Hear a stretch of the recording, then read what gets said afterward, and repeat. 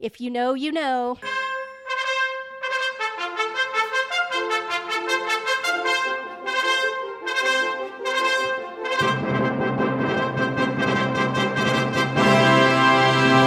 Today is Thursday, September 28th, 2023, time for episode 197 of the Barnhardt podcast.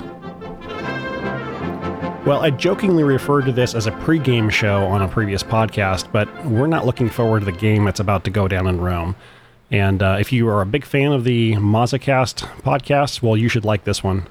Joining us from the West Coast, Dr. Mazza is on the line, and from somewhere out in the dark, always hitting it out of the park, sometimes with some snark, we have non-Vinny Mark. And how appropriate as we get if you've been to Mass today, or in my case, I've yet to be, but I will be soon. It's St. Wenceslas, and the Mass is Martyr, not a bishop, and we get the non-Veni Pacem gospel from Matthew chapter 10. Yes. All right.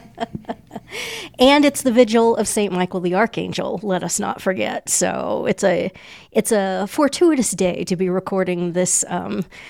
This, what do we even call this? It's not a warm up. It's just a throw up, I guess, of the Synod that's about to start. Well, if the end of the world was a football game, this is the pregame show, which is that was the joke I was making, is that we're getting ready to catalog what we're pretty sure they're all about to do. But I don't have the outline, so I'll let somebody else take over. Mark, the world's looking at you, baby. Well, I think what we're here to discuss, or might even say prepare the listenership for, is what's about to go down next month in Rome, which by all accounts is going to be pretty wild, and possibly denying doctrine or trying to change doctrine, which, keep in mind that a synod is merely an advisory body in normal times, should we say. But Mark, how is that possible? How is what possible, Anne? I was trying to lob you a grapefruit there. How is it possible for how could a pope possibly preside over an ecumenical gathering in which heretical ideas were promulgated? Sorry, it's as the title of episode 196 was. I think it's 196. I mean, you either laugh or take hostages at this point. So right. And I have to apologize. I'm failing on background here because I haven't listened to the latest Barnhardt podcast. So you'll have to fill me in if I'm. Well, save it for your I'm next transoceanic flight or something like that. Yeah. Mark doesn't listen to the podcast; he records them. Oh, yes. And also play it at double speed. It's that's the 1.5 I don't listen to all anyway. of them.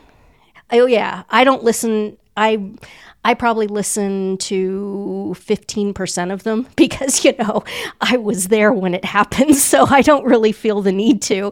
But there are occasions when I need to go back and say, wait, what exactly did we say? What exactly was referenced? And I always listen at double speed. And I don't know, maybe I can get away with it because I know exactly what was said and I understand myself. And basically, the double speed just kind of sounds like the internal monologue going on inside my head. So it's kind of normal for me. But yeah.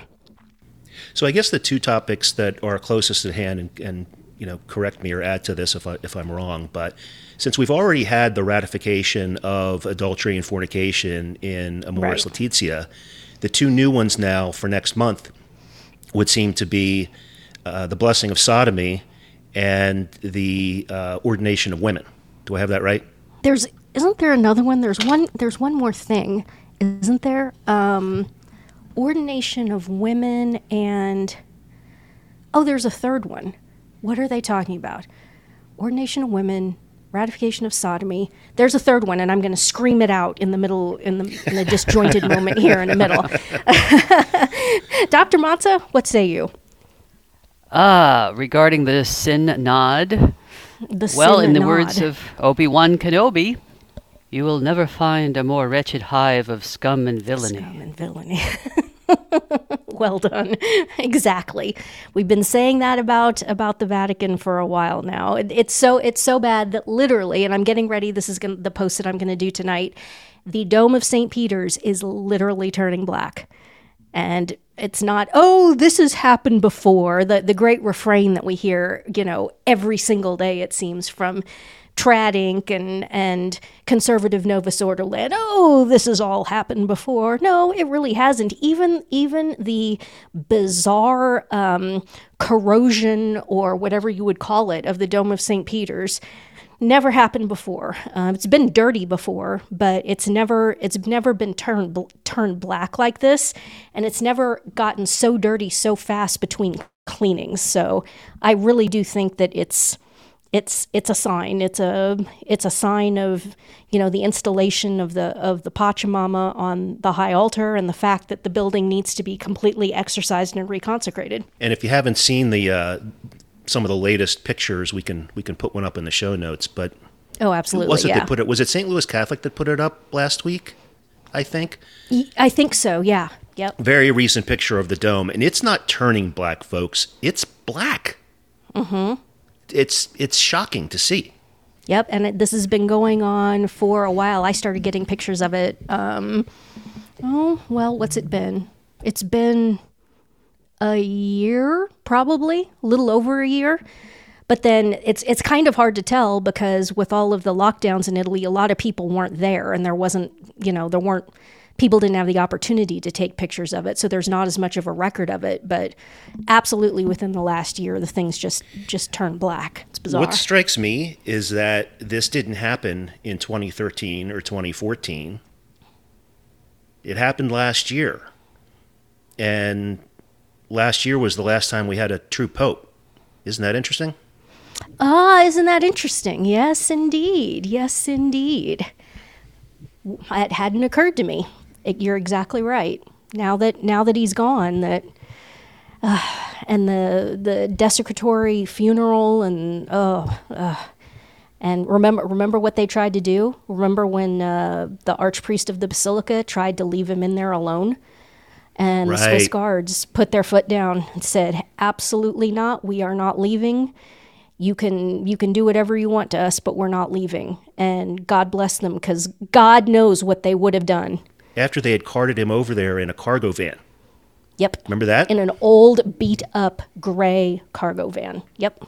Absolutely sick. So is it possible for a true pope to take the advice of a synod that goes contrary to Catholic doctrine and promulgate said heresy in the magisterium? Is that possible?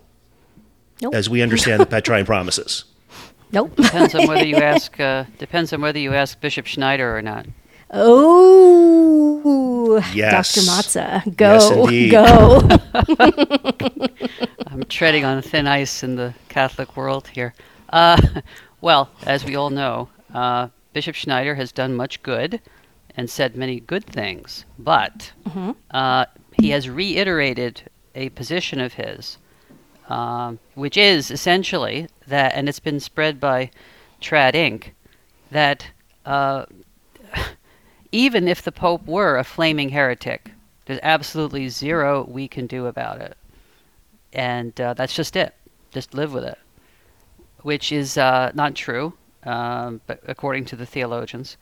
But on top of that, he has said, and I'll just quote his letter, there is no authority to declare or consider an elected and generally accepted pope as an invalid pope.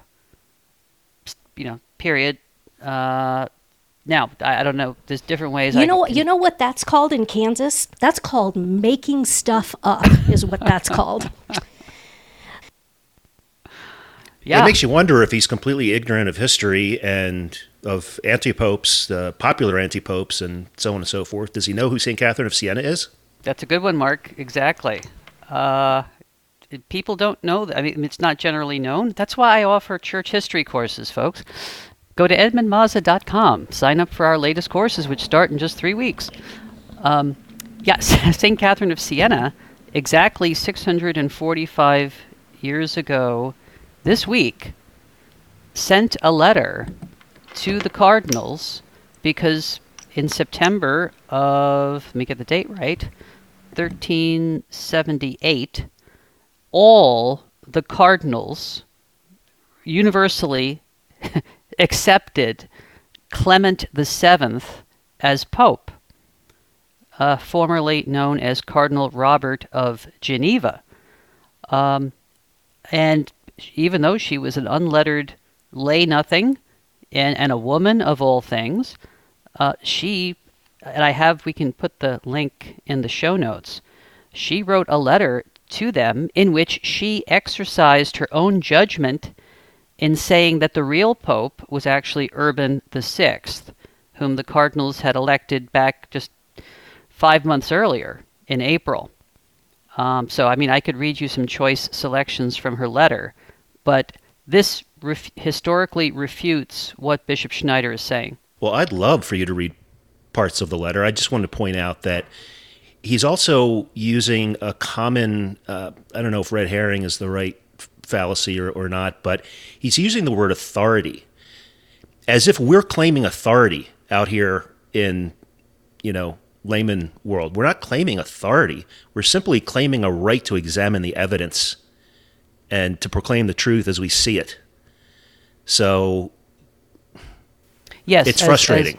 As others have pointed out, that first sentence, Bishop Schneider seems to mash together two different concepts. When he said, there's no authority to declare, which would be a juridical official thing, or consider, which would be a private, judgment.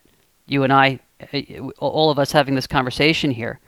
Of course, we don't derogate to ourselves the authority to declare it to the church as something official. That's something that a future pope will do. But we can consider what rational investigation shows us.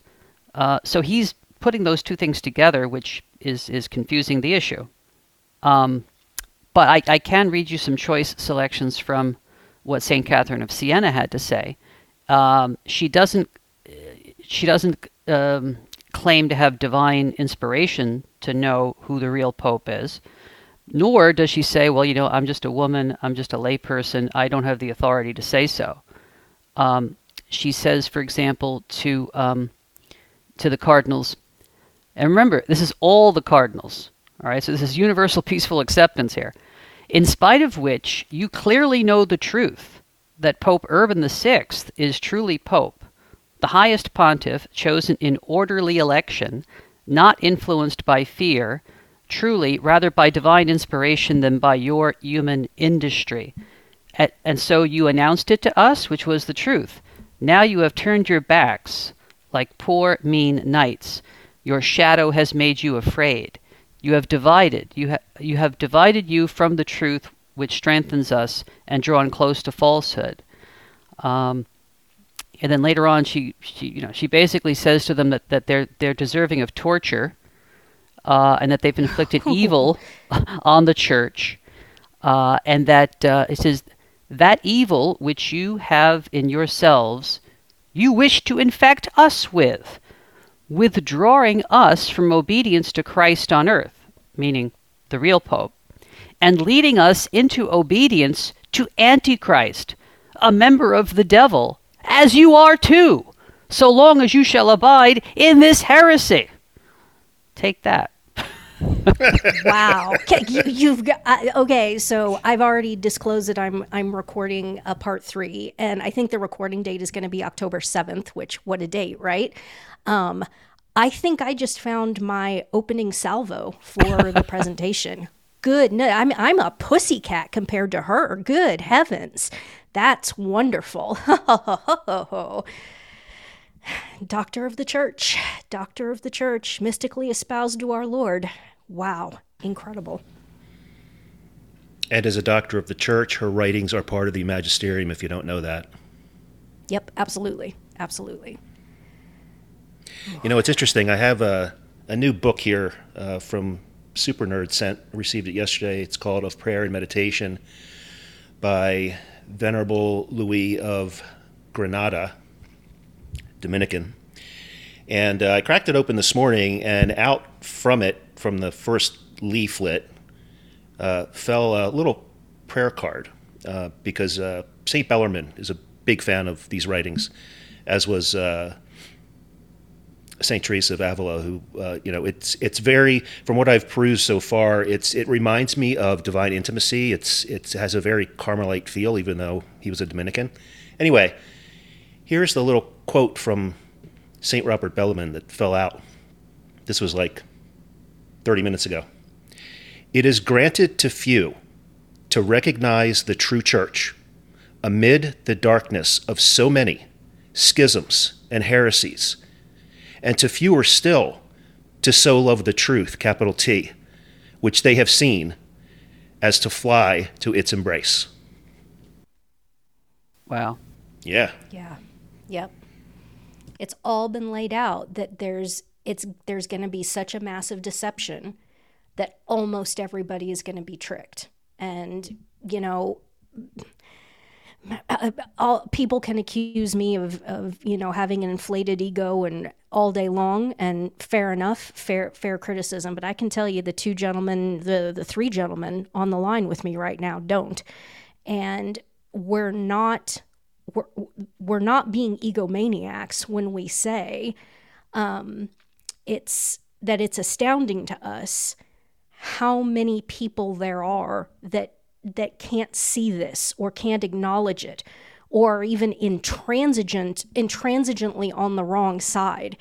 And really the only explanation for it isn't that we're all so great and wonderful and walking saints. I mean, far from it. We're hope to make it to the beatific vision, but the question is open until the moment of death for all of us. God willing, that we are in the state of grace and we stay in the state of grace, to paraphrase St. Joan of Arc. But it's not some egomaniacal Gnostic mindset on our parts here. I mean, we're all just sitting here slack-jawed and astounded. I think there's more and more people now that just so many people are just getting absolutely hoodwinked by this thing. And it's one of the most transparently obvious scams that's ever been run on the surface of the earth, and so massively visible. And it's that's just it, right? It's not far from Gnosticism. It's the opposite. It's the blatantly opposite. Visible. Yeah. Dr. Matza? Yeah, I just want to add that people accuse us of schism. People have publicly accused us of schism, and you have. We all have posted on our blogs quotes from reliable sources that say that we're not in schism according to traditional teaching. But I'd just like to add another quote from the Bishop of Florence, Saint Antonius, who actually lived during the Renaissance. And he, speaking about what happened during the Great Western Schism, says the following. He says, so there were three different popes, in quotation marks. Of course, only one of them was the true pope, right? But he says, whoever from any of the three parties simply believed that his own was the true pope and no other, by the dictates of his conscience, and was ready even to adhere to the other, if this could be established, is believed to be, wait for it, excused from the vice of schism and its opinions. And also we have to be on guard, I know this is Dr. Mazza talking, we have to be on guard against the other, the Scylla and Charybdis here. We have to be on guard against Charybdis, because there are some people that believe that Benedict is Pope, who then say that if you go to a Mass where Francis is named in the Tegeter, you're in schism, right? They try to excommunicate everybody else. Yeah. And I don't want to cast aspersions, but would I be right that Father Minutella falls into that? Or absolutely. Okay. Because there are some, I think names. I think at this point Minutella thinks that he's the only Catholic priest left on the surface of the earth, and that's where all of those movements eventually go. It all just keeps fracturing and fracturing and fracturing until you get down. It turns into cults, just exactly like Protestantism. It eventually turns into a cult centered on one person, and that one person is the only Catholic or only Christian left on the surface of the earth. And if you don't go to their church and you aren't part of their cult, then you're out. And people, human beings, just really have a tendency to glom onto this. I mean, I've talked about this in the context of sports and how, professional sports in a certain sense, or just sports in general in the modern West, has kind of like fertilized and cultivated this sense of people just wanting to pull themselves into these tribes, and we're good and everyone else is bad. I think the professional sports dynamic is a little bit of an analog to this and is fed into this. But I also just think that it's the nature of original sin, the fall, that people just want to be like this. And it's the opposite of Catholicity, of the universal nature of the church. One holy, Catholic, and apostolic. It's the third mark of the church. And it's just that tendency of people to want to say, I'm in, but more importantly, you're out. And it's completely contrary to the Gospels. It's completely contrary to our Lord's words in the parable of the wheat and the tares, where, the landowner, he plants his field to wheat, and an enemy comes and scatters seed of weeds throughout the field of his wheat. And, the crop comes in and it's a bunch of wheat, but it's also riddled and rife with weeds. And the laborers say, the hired men say, what do you want us to do? Do you want us to go in and tear all these weeds out? Do you want us to try to attack this? And what does our Lord say? And it's so instructive for our situation right now today. He says, no, leave it. Leave it until the harvest, because if you go in there and you start trampling around and you start pulling all of these weeds out, you're going to uproot, and you're also going to pull out and kill at the same time a bunch of the wheat. So leave it until the harvest, and then it will all get sifted at the harvest. Now, this is not a call to quietism and that there's nothing we can do, or we're going to jump all over this. But it's a warning to us that, and Non-Veni Mark and I, we've said this to each other multiple times. Man, I think that the little old ladies who are going to the Novus Ordo Church, sitting in the back, praying their rosary, and even though it's Father Jazz Hands up there with his mask on, I would strongly suspect that a lot of those little old ladies who are stuck in the Novus Ordo, and little old men too, let's not be misogynistic here, that they are further ahead in sanctity than I am, and I go to the old mass every day. So we have to be careful about this. And what our Lord is saying is there's going to be a mess all the way into the end, because he mentions the harvest. And the harvest is, of course, the image of, the general judgment when he comes and he purifies everything. So it's going to be a mess until the end. And so if you have this disordered mindset thinking that the remnant church on earth is going to be this pristine thing, I think you're wrong about that. What do you gentlemen say? Well, the Catechism certainly says that. Supposedly a paragraph inserted by Cardinal Ratzinger himself, I think it's 675, where it talks about the final trial of the church, and it's going to be a mess. Yeah. And, where in Daniel talks about or in the Gospels as well, that if the time weren't shortened, even the elect would be deceived. You've got to repeat those words over and over to yourself, because, and look in the mirror, you know? Like, that's terrifying. Yeah. But the point I always make about the parable of the wheat and the tares is go look up on the internet, look at pictures of wheat and of tares, and you can't tell the difference between the two until very, very late. Very late. Ah, excellent point. Yeah. Yep. Hence the admonition that you're going to tear out wheat if you go in and try to pull all the weeds out. Ah, right. That's an You're going to excellent mistake. point. Yeah. You're going to mistake the two for each other. Yes. Yep. Yeah. Go ahead, Dr. Matza. Go ahead. Oh no, I was just going to add, just to reiterate, Saint Antonius basically says, regarding those people who think that you and I should be logically consistent and not go to Novus Ordo masses where Francis is named, or even traditional masses. But he says that regarding the sacraments, right? He says that the essence of the sacrament is the reason for this is that neither schism nor heresies nor any vice prevents the sacraments from having their efficacy, which is certainly true as far as the essence of the sacraments is concerned. Some, agreeing to the false party, meaning, to the wrong pope, in the manner aforesaid, are not schismatics.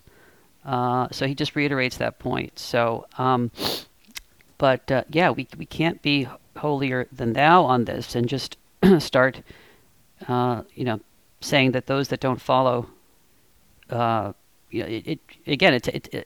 Mark just said, Scripture says even the elect would be deceived if God didn't shorten the time here. And I think I certainly see that in my personal observation. I could rattle off names of people that who are just wonderful, good, believing Catholics who are just on this one thing. They just can't quite make that step or make that logical connection, and I don't begrudge them that at all. Now, what I do want to do, though, is I want to take the other side of this argument, though, and I do want to point out, when we're talking about the Great Western Schism, when we're talking about, the controversy that St. Vincent Ferrer and St. Catherine of Siena lived through and St. Catherine helped to resolve, all of these anti-papacies. Dr. Matza, how many anti-papacies do you say there have been? Where are you on the spectrum? Because it's like a range from 36 to 45 or something. How many do you think there are? I'd have to go back and check. I'd say it's in the 30s. In the 30s, absolutely. Okay, so the one point and precision that we do have to make about this, and this speaks to the conscience question. This is where this situation gets really hairy, is that all of the previous anti-popes, and again, Dr. Matza, correct me if I'm wrong here, but I believe you will confirm this. All of the previous anti-popes were Catholic. They were obviously Catholic. Nobody was trying to tear the church down to the ground. Nobody was worshiping demons. Nobody was trying to ratify sodomy or adultery or declare that hell didn't exist or deny the divinity of Christ. Nothing like that. So yeah, this situation is absolutely different and far more hairy than what was going on. St. Vincent Ferrer was wrong about who the Pope was for years. He was commemorating a man who was not the Pope at the Théâtre every day at his Mass. He was also levitating. He was performing miracles right and left while he was doing this. So what that tells us is that, yes, he was obeying his conscience. He truly believed that the guy he was backing was the right guy until he had it shown and explained to him, no, you're wrong, and here's why. And then as soon as he came to the fullness of truth, of course, his conscience demanded that he flip, and he of course did, because you always have to adhere to the fullness of the truth.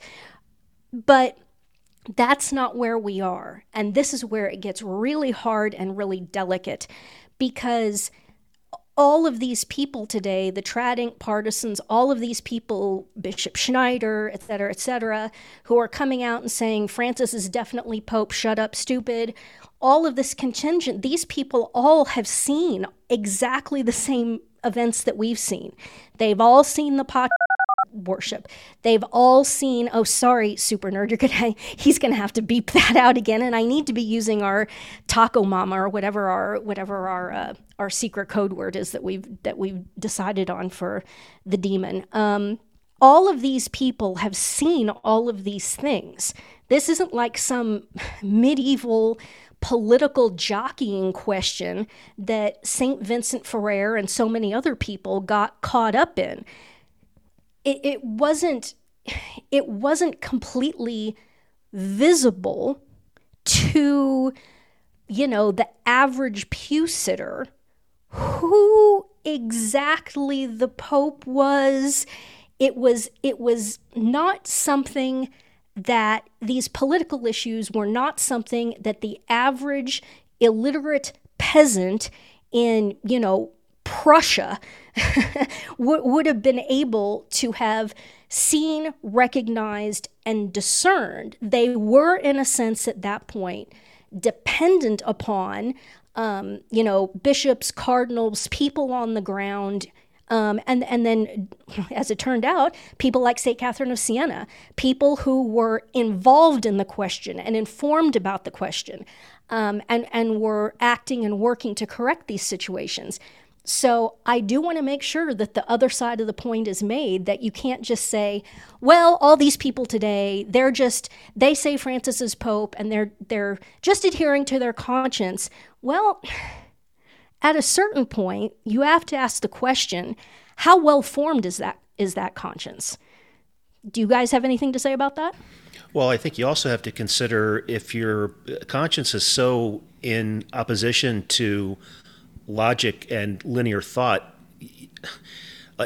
what comes to mind is the video from last week or 2 weeks ago with John Henry, and which of course at the end, after openly discussing the heresy and being really pretty honest about the situation, the conclusion at the end, of course, is that, well, we can't do anything, so Francis must be Pope.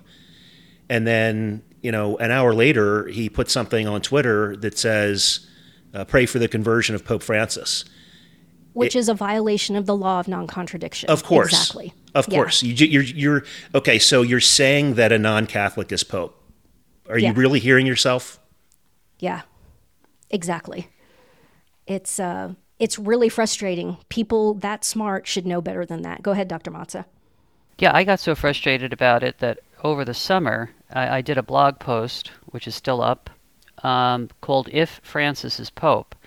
And I went through like 30 different quotations, starting in the 3rd century, showing how, I'll just read a few quotes here, and you guys tell me who's right and who's wrong here. Pope St. Lucius, who reigned from 253 to 254, who was martyred. The Roman Apostolic Church is the mother of all churches and has never been shown to have wandered from the path of apostolic tradition, nor, being deformed, succumbed to the heretical novelties. And this is according to the promise that Jesus gave to Peter in Luke chapter 22, verses 31 through 32. I have prayed for thee that thy faith fail not. Okay, Pope St. Felix I, 269 to 274, when speaking of the Roman Church, he said, she remains unsullied. Pope Damasus I, the first see, therefore, has neither stain nor blemish. And that's just from the 3rd and 4th centuries. I can go all the way up to the 20th century. It's not possible for the See of Rome to get this bad. It's metaphysically not possible.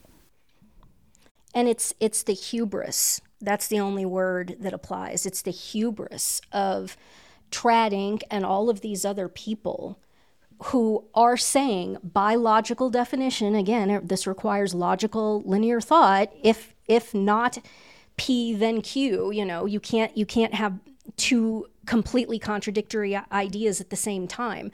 The hubris that all of these people, all of the citations in Dr. Motz's blog post, and really everyone, absolutely everyone, for the last almost 2,000 years now, every single person, every believing Catholic, all of them have been wrong about the papacy. And now only these people, these trad Inc. people who have decided to embrace, whether they realize it or not, or whether they admit it or not, the Freemasonic agenda of destroying the papacy, that they are the ones who are now the embodiment of the fullness of truth, and that they alone are the ones who are liberating Jesus Christ's holy church from the error and delusion that it has been under for now almost 2,000 years. These are really wonderful people. John Henry is a wonderful guy. Peter Kwasniewski is a wonderful guy. These are great people. They're wonderful conversationalists. They're wonderful to be around. They're family men. These are good guys. And you sit there and think, how in the world can they possibly exist under what has to be the absolutely grinding, torturous weight of their own hubris in continuing to hold this position that everybody's been wrong for 2,000 years, and we're the ones who are liberating everyone from delusion, including themselves. Because 10 years ago today, every single one of these people would have defended till they were blue in the face Vatican I, papal infallibility, etc., etc. It really is amazing to me. And it circles back to what we were talking about before. Yeah. You'd think maybe some of them would figure out that when all these polls come out and it's consistently 75% of trad in the pew laity think that Francis is anti-pope, if you really need to raise $500,000 by October 1st, maybe you should take the other side. Or let the other side have their say. But they don't allow people like us to even express our view on their blogs, in their newspapers, their podcasts. It's censorship. I mean, Dr. Matza, you've had the best luck. I mean, you've at least appeared on. I mean, what have you appeared on? You've appeared on Timothy Gordon's thing like twice, right? Once by yourself and once with I Dream of the CIA. And then you've been on with John Henry. John Henry has had you on. I want to be fair, because you're so darn nice and you're so learned and you've got a PhD and the check is in the mail. And you're great on TV, as they say. That you've had the best luck at making inroads. So who else am I missing? Taylor the Marshal. You can't forget him. Taylor the Marshal. That was how we first met, Dr. Matza, because you appeared on Taylor the Marshal, and you emailed me your position paper, and I. Of course, read it immediately and said, hello. But the thing is, but the thing is, recently though, the winds of change have come, and I can't really get on these things anymore. I think it's because of these dictums that come down from, with all due respect, Bishop Schneider and others who say that, the discussion is closed. You can't even express your opinion anymore. That's it. It's ridiculous. And Bishop Schneider wrote an intro blurb for I Dream of the CIA's pamphlet or whatever you would call that. He sure did. Like, oh, my goodness. Oh, goodness gracious. But, yeah. Well, there are some who would claim, and I don't know if they're going at the, curiosity can be a sin. We have to remember that virtue always lies in the mean. So curiosity can go to an extent sometimes that it does become sinful. But what these folks are claiming is that we don't even have the right to examine the evidence. In fact, I think it was Voris who said at one point that daring to examine the evidence in this case is a mortal sin, which is ridiculous and scandalous to say that. It's madness. How do you resolve any anti-papacy if you're not even allowed to ask the question? So think about this logically. you've got a situation where there's a possible anti-pope. Someone takes over, someone usurps. What Voris's position is essentially the position of Mao Zedong, the Chinese mass murdering dictator. Yes, absolutely. Do you remember that quote from that Obama operative? He was quoting Mao, and he said, "We agree with Mao that power comes from the barrel of a gun." What that means is the biggest thug wins. The biggest thug is the arbiter of truth. So if you think about Voris's position and think about it logically and carry it to its logical conclusion, if no one is even permitted to ask the question about the legitimacy of someone who is calling themselves Pope, if that is schism, if that is excommunicable, then what that means is that all anyone has to do, all Satan has to do, and see if this doesn't sound familiar, all Satan has to do is be the biggest thug and go in and take over by force. And then nobody's allowed to even ask the question. Well, then let's take this to the next step. Thinking logically, what if I, Anne Barnhardt, I raise an army, I go to Rome, or I pilfer some nukes or something, and I go to Rome and I hold everybody hostage and say, I'm the Pope, and if you don't go along with this, I'm going to nuke the whole thing. I'm going to kill everybody, I'm going to nuke the whole thing. And people are frightened and scared, and they go along with this. You're not allowed to ask the question.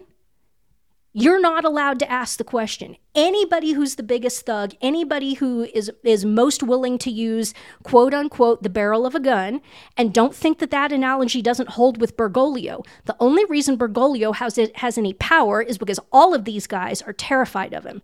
They're terrified that he's going to pull their career, pull their income, pull their pension, pull their prestige, everything. They're terrified of him. They all hate his guts. They all know he's a slack-jawed, mouth-breathing imbecile. He's hated almost universally. At this point, probably the only friends that this guy, that Bergoglio has, is Tucho Fernandez and that serial rapist Jesuit Rupnik that he's just rehabilitated.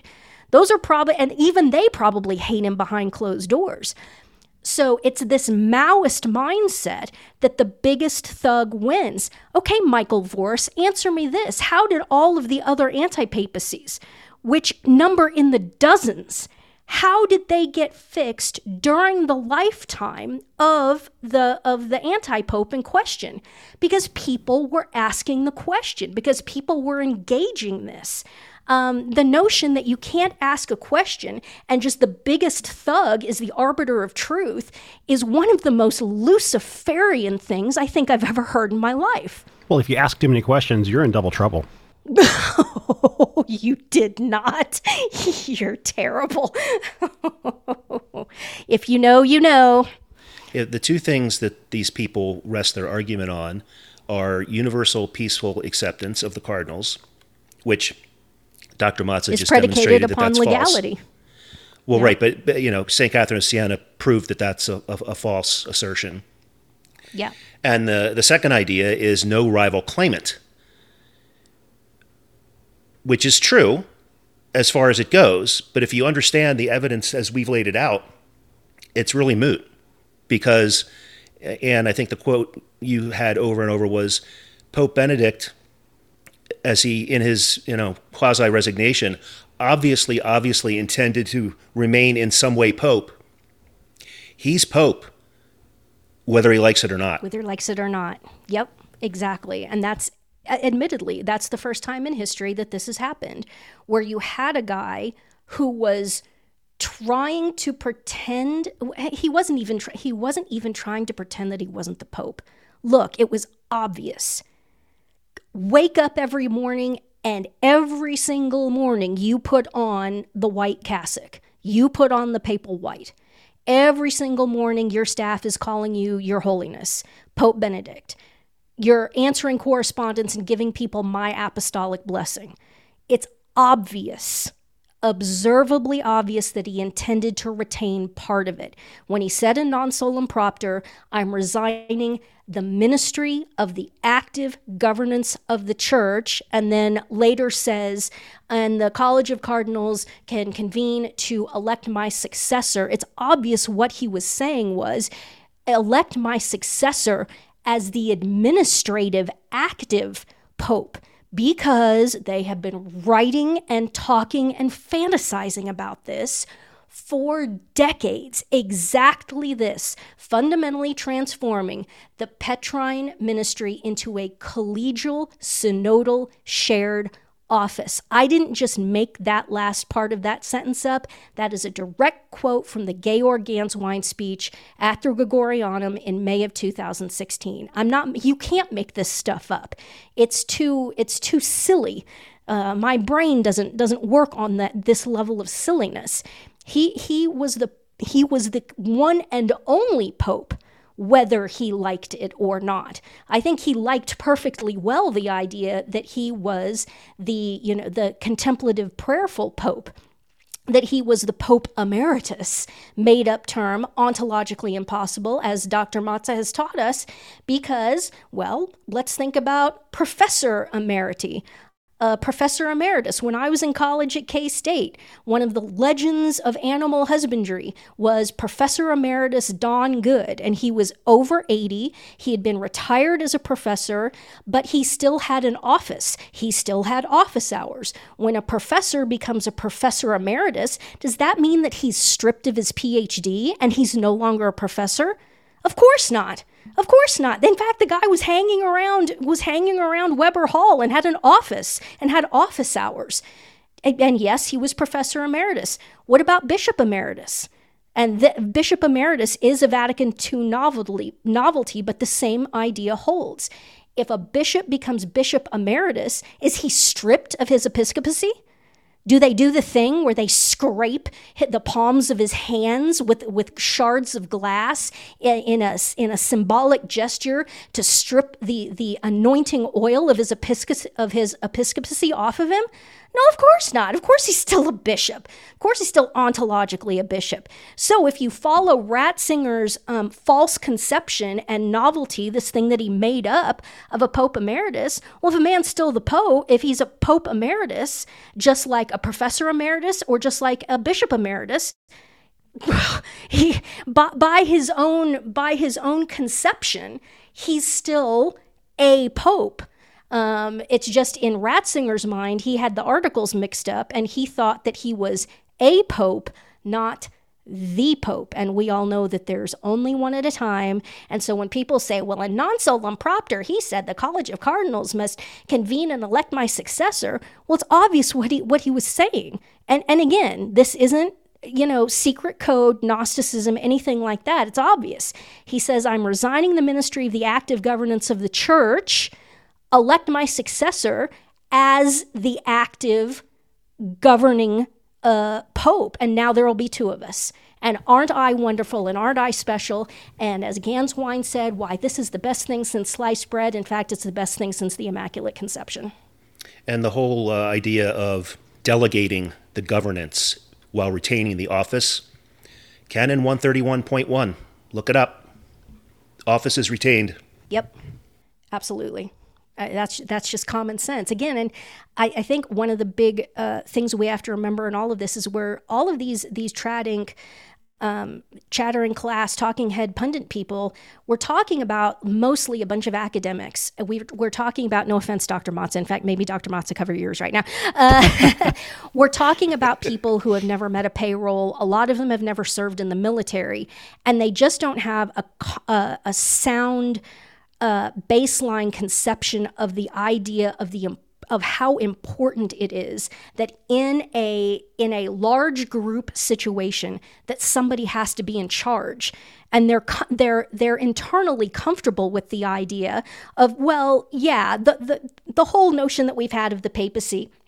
It's been this notion that it's a monarchy and all this papal infallibility of Vatican I. This is all a disaster. We do need to evanesce this thing out. into something more reasonable. You show me someone who's making that argument, and I'll show you someone who's never run a business or has never served in the military. Because, brother, when you do that, you learn real fast that somebody, one person, needs to be in charge, or else collapse and chaos ensues. It's well, you brought it up, Anne.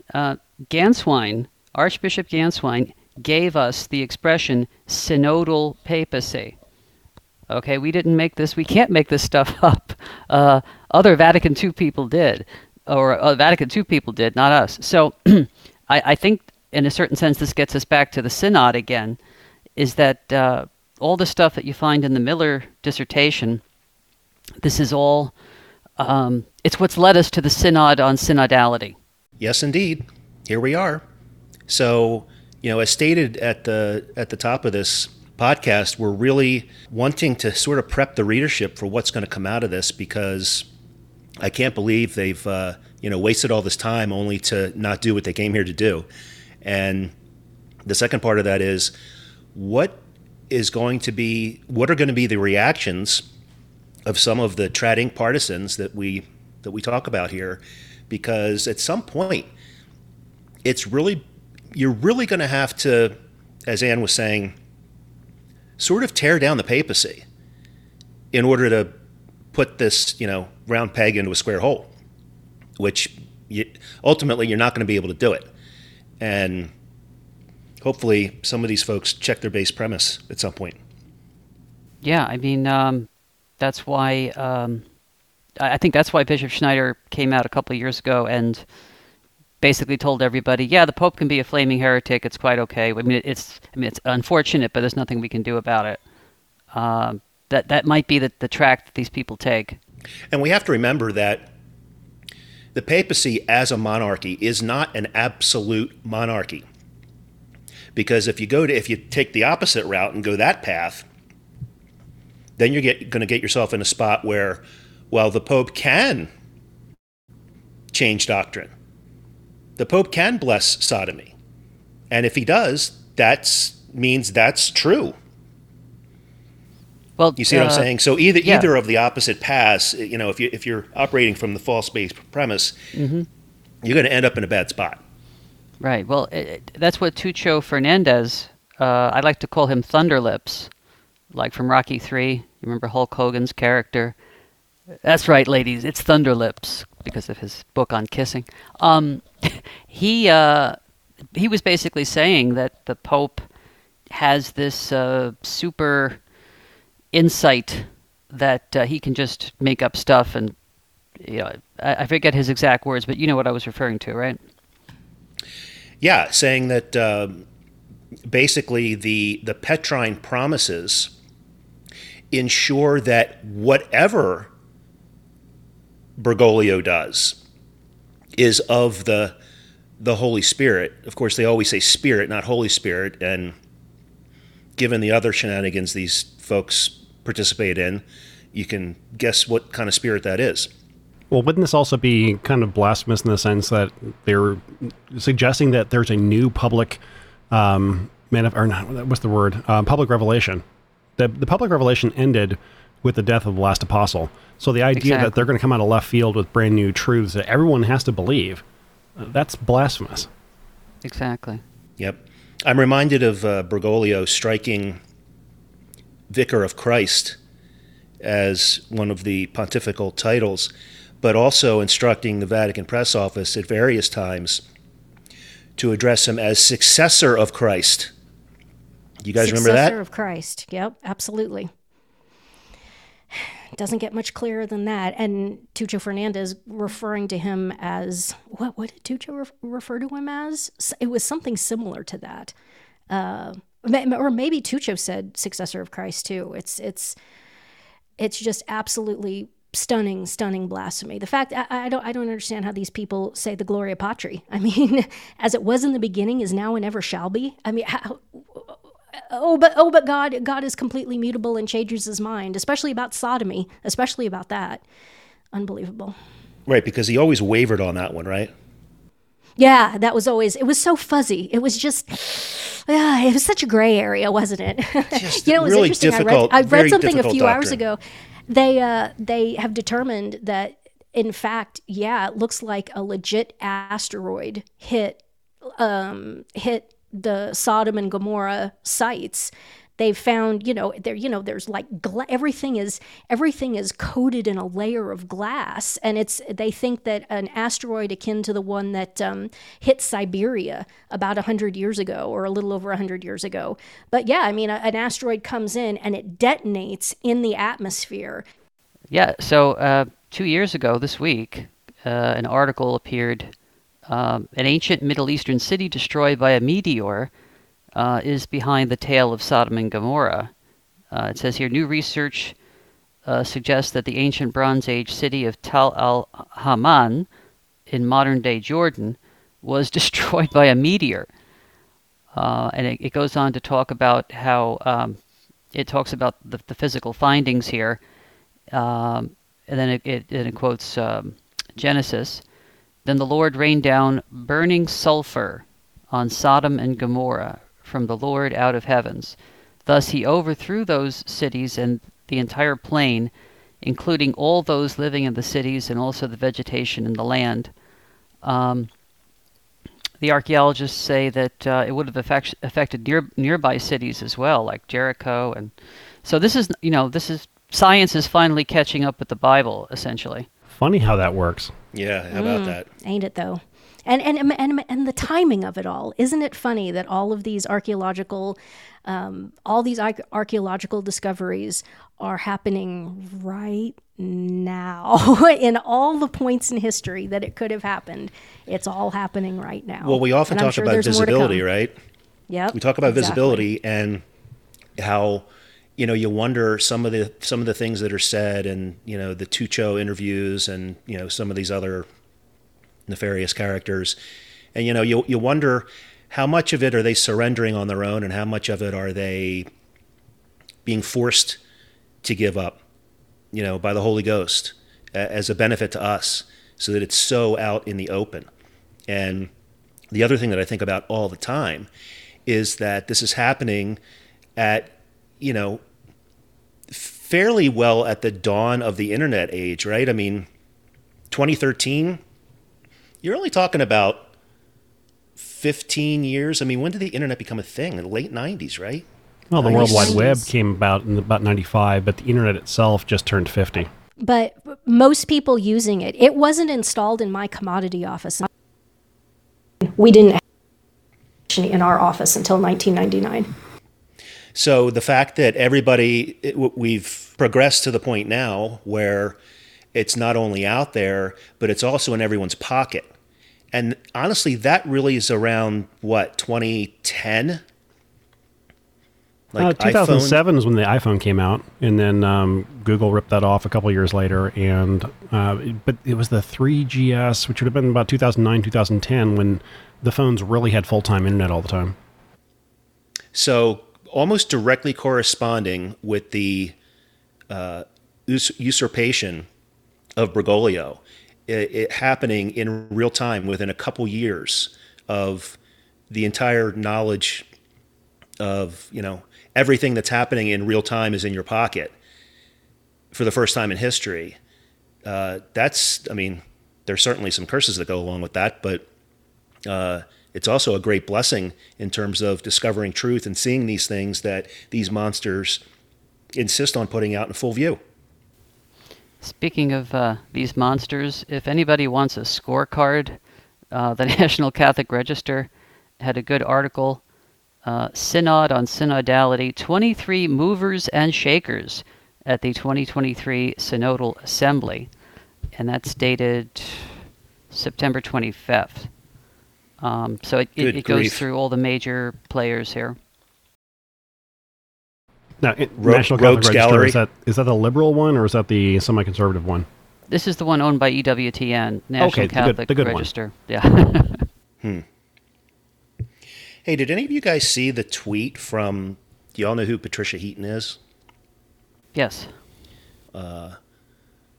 Everybody Loves Raymond, and what was the one she was on for the last 10 years? The Middle, is that what it's called? I'm not familiar with that one. But Neither you know am who I. Patricia Heaton is. Vaguely. Anyway, so actress, very conservative Christian. I'm not sure that I knew that she was Catholic, but apparently she's a trad Catholic. And she responded, we could put it in the show notes if I can't find it right now.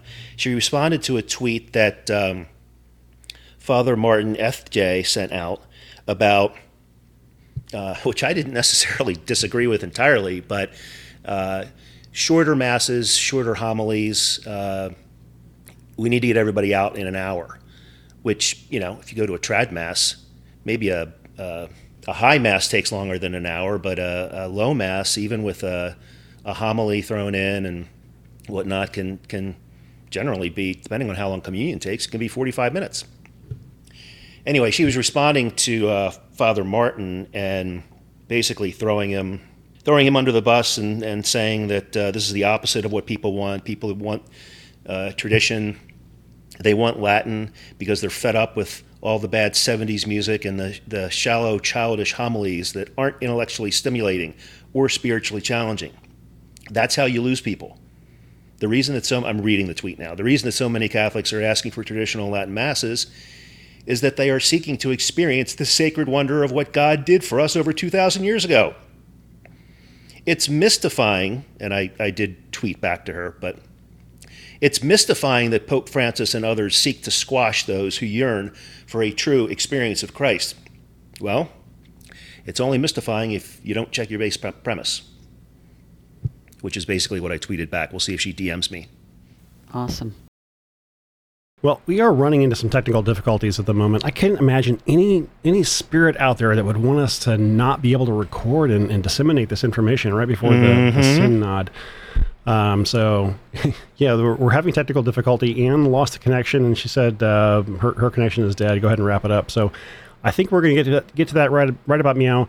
Although I do want to throw it to Dr. Mazza first, because I know he's got some announcements. Yes, well, speaking of sin and putting people through hell, I am offering a course that starts in just 3 weeks, and that is a course on Dante's Divine Comedy, which, of course, is a Catholic classic and a recognized world classic, where the character, the historical individual, Dante, the poet from Florence, goes through hell and purgatory and heaven, and we get, basically, it's like an action adventure and romance and philosophical treatment of sanctity, which is quite unique in the annals of literature. So please go to edmundmazza.com and sign up for my course on Hell, Purgatory, and Heaven, Dante's Divine Comedy.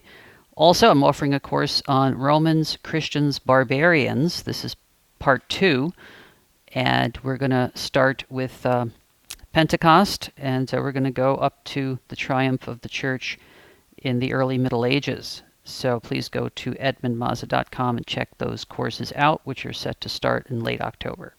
Excellent. And Non-Vetty Mark, do you have anything you're pushing or recommending?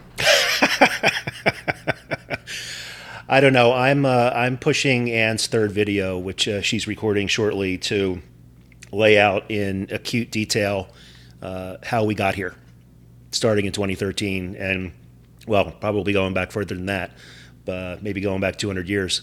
But, yeah, looking forward to that. It's the right time, and probably be republishing some writings from Pope Benedict when he was Cardinal Ratzinger, talking about how the ontological nature of the papacy, well, maybe not the ontological nature, but the form of the papacy can and certainly will change. And he said this over and over and over again, in case you don't understand what he was attempting to do. Other than that, stay frosty, my friends. Yeah, and let's not forget that the Synod starts on October 4th. So a good thing to do on Saturday, October the 7th, which is a first Saturday, is, of course, the 5 first Saturdays. It's the Feast of Our Lady of the Rosary, Our Lady of Victory. It's the anniversary of the Christian victory at Lepanto. It's a good time for all of us to use the Rosary, which is the weapon to defeat heresy. And October 4th, if I'm not mistaken, that's the Feast of St. Francis of Assisi, isn't it? It is. Interesting consilience there. Well, let's go ahead and start and do the wrap-up then. The email address for the podcast where you can send feedback, comments, suggestions, or good news items for wrapping up the normal podcast. We're all just full of good news on this one, so we don't need the special wrap-ups. The email address is podcast@barnhardt.biz. Anne expresses her profound gratitude to her benefactors. Every day, there's at least one traditional Catholic Mass said for all of her benefactors, and once a week, there is a traditional Catholic Latin Requiem Mass said for everybody who died in the previous week, whether you are a benefactor or not. Please remember to pray for the priests. Without the priests, we don't get any Masses or sacraments, or really much of a chance for heaven, because there's only 2 sacraments that can be effected without priests, baptism and marriage, and we need a little bit more than that to realistically have a shot at heaven. So please pray for the priests. We need them. The Barnhardt Podcast is a value for value podcast. If you got some value out of this episode, whether it's entertainment, education, preparation spiritually, and you would like to consider returning some value, please visit supernerdmedia.com where you can learn more about that. I'm going to generally skip the donors this time, and we'll mention it on the next time, but I do want to call out, I called him Spontaneous Steven on the last one. I should have given him at least an associate executive producer credit, so I'll give him that one on this show. And that's the last thing I had to say. Normally, we would throw it to Anne for Matthew 17:20, but we'll pick that up on the next one. Mark, did you have something you wanted to say in this time spot, or? The last thing that just came to mind was Anne was talking earlier about the folks, some of them are laity, some of them are priests, that are saying that, well, you can't go to a Mass where Francis is commemorated as Pope. In fact, there are some priests who are saying, don't come here if that's your position. You're not welcome. Don't listen to them. Don't listen to them. If that's your access to the sacraments, then that's your access. God doesn't expect the impossible. Indeed. We do what we can, and sometimes that's enough, and everything else relies on the grace of God. So until next time, I am Super Nerd, and on behalf of Anne, thanks guys, and God bless.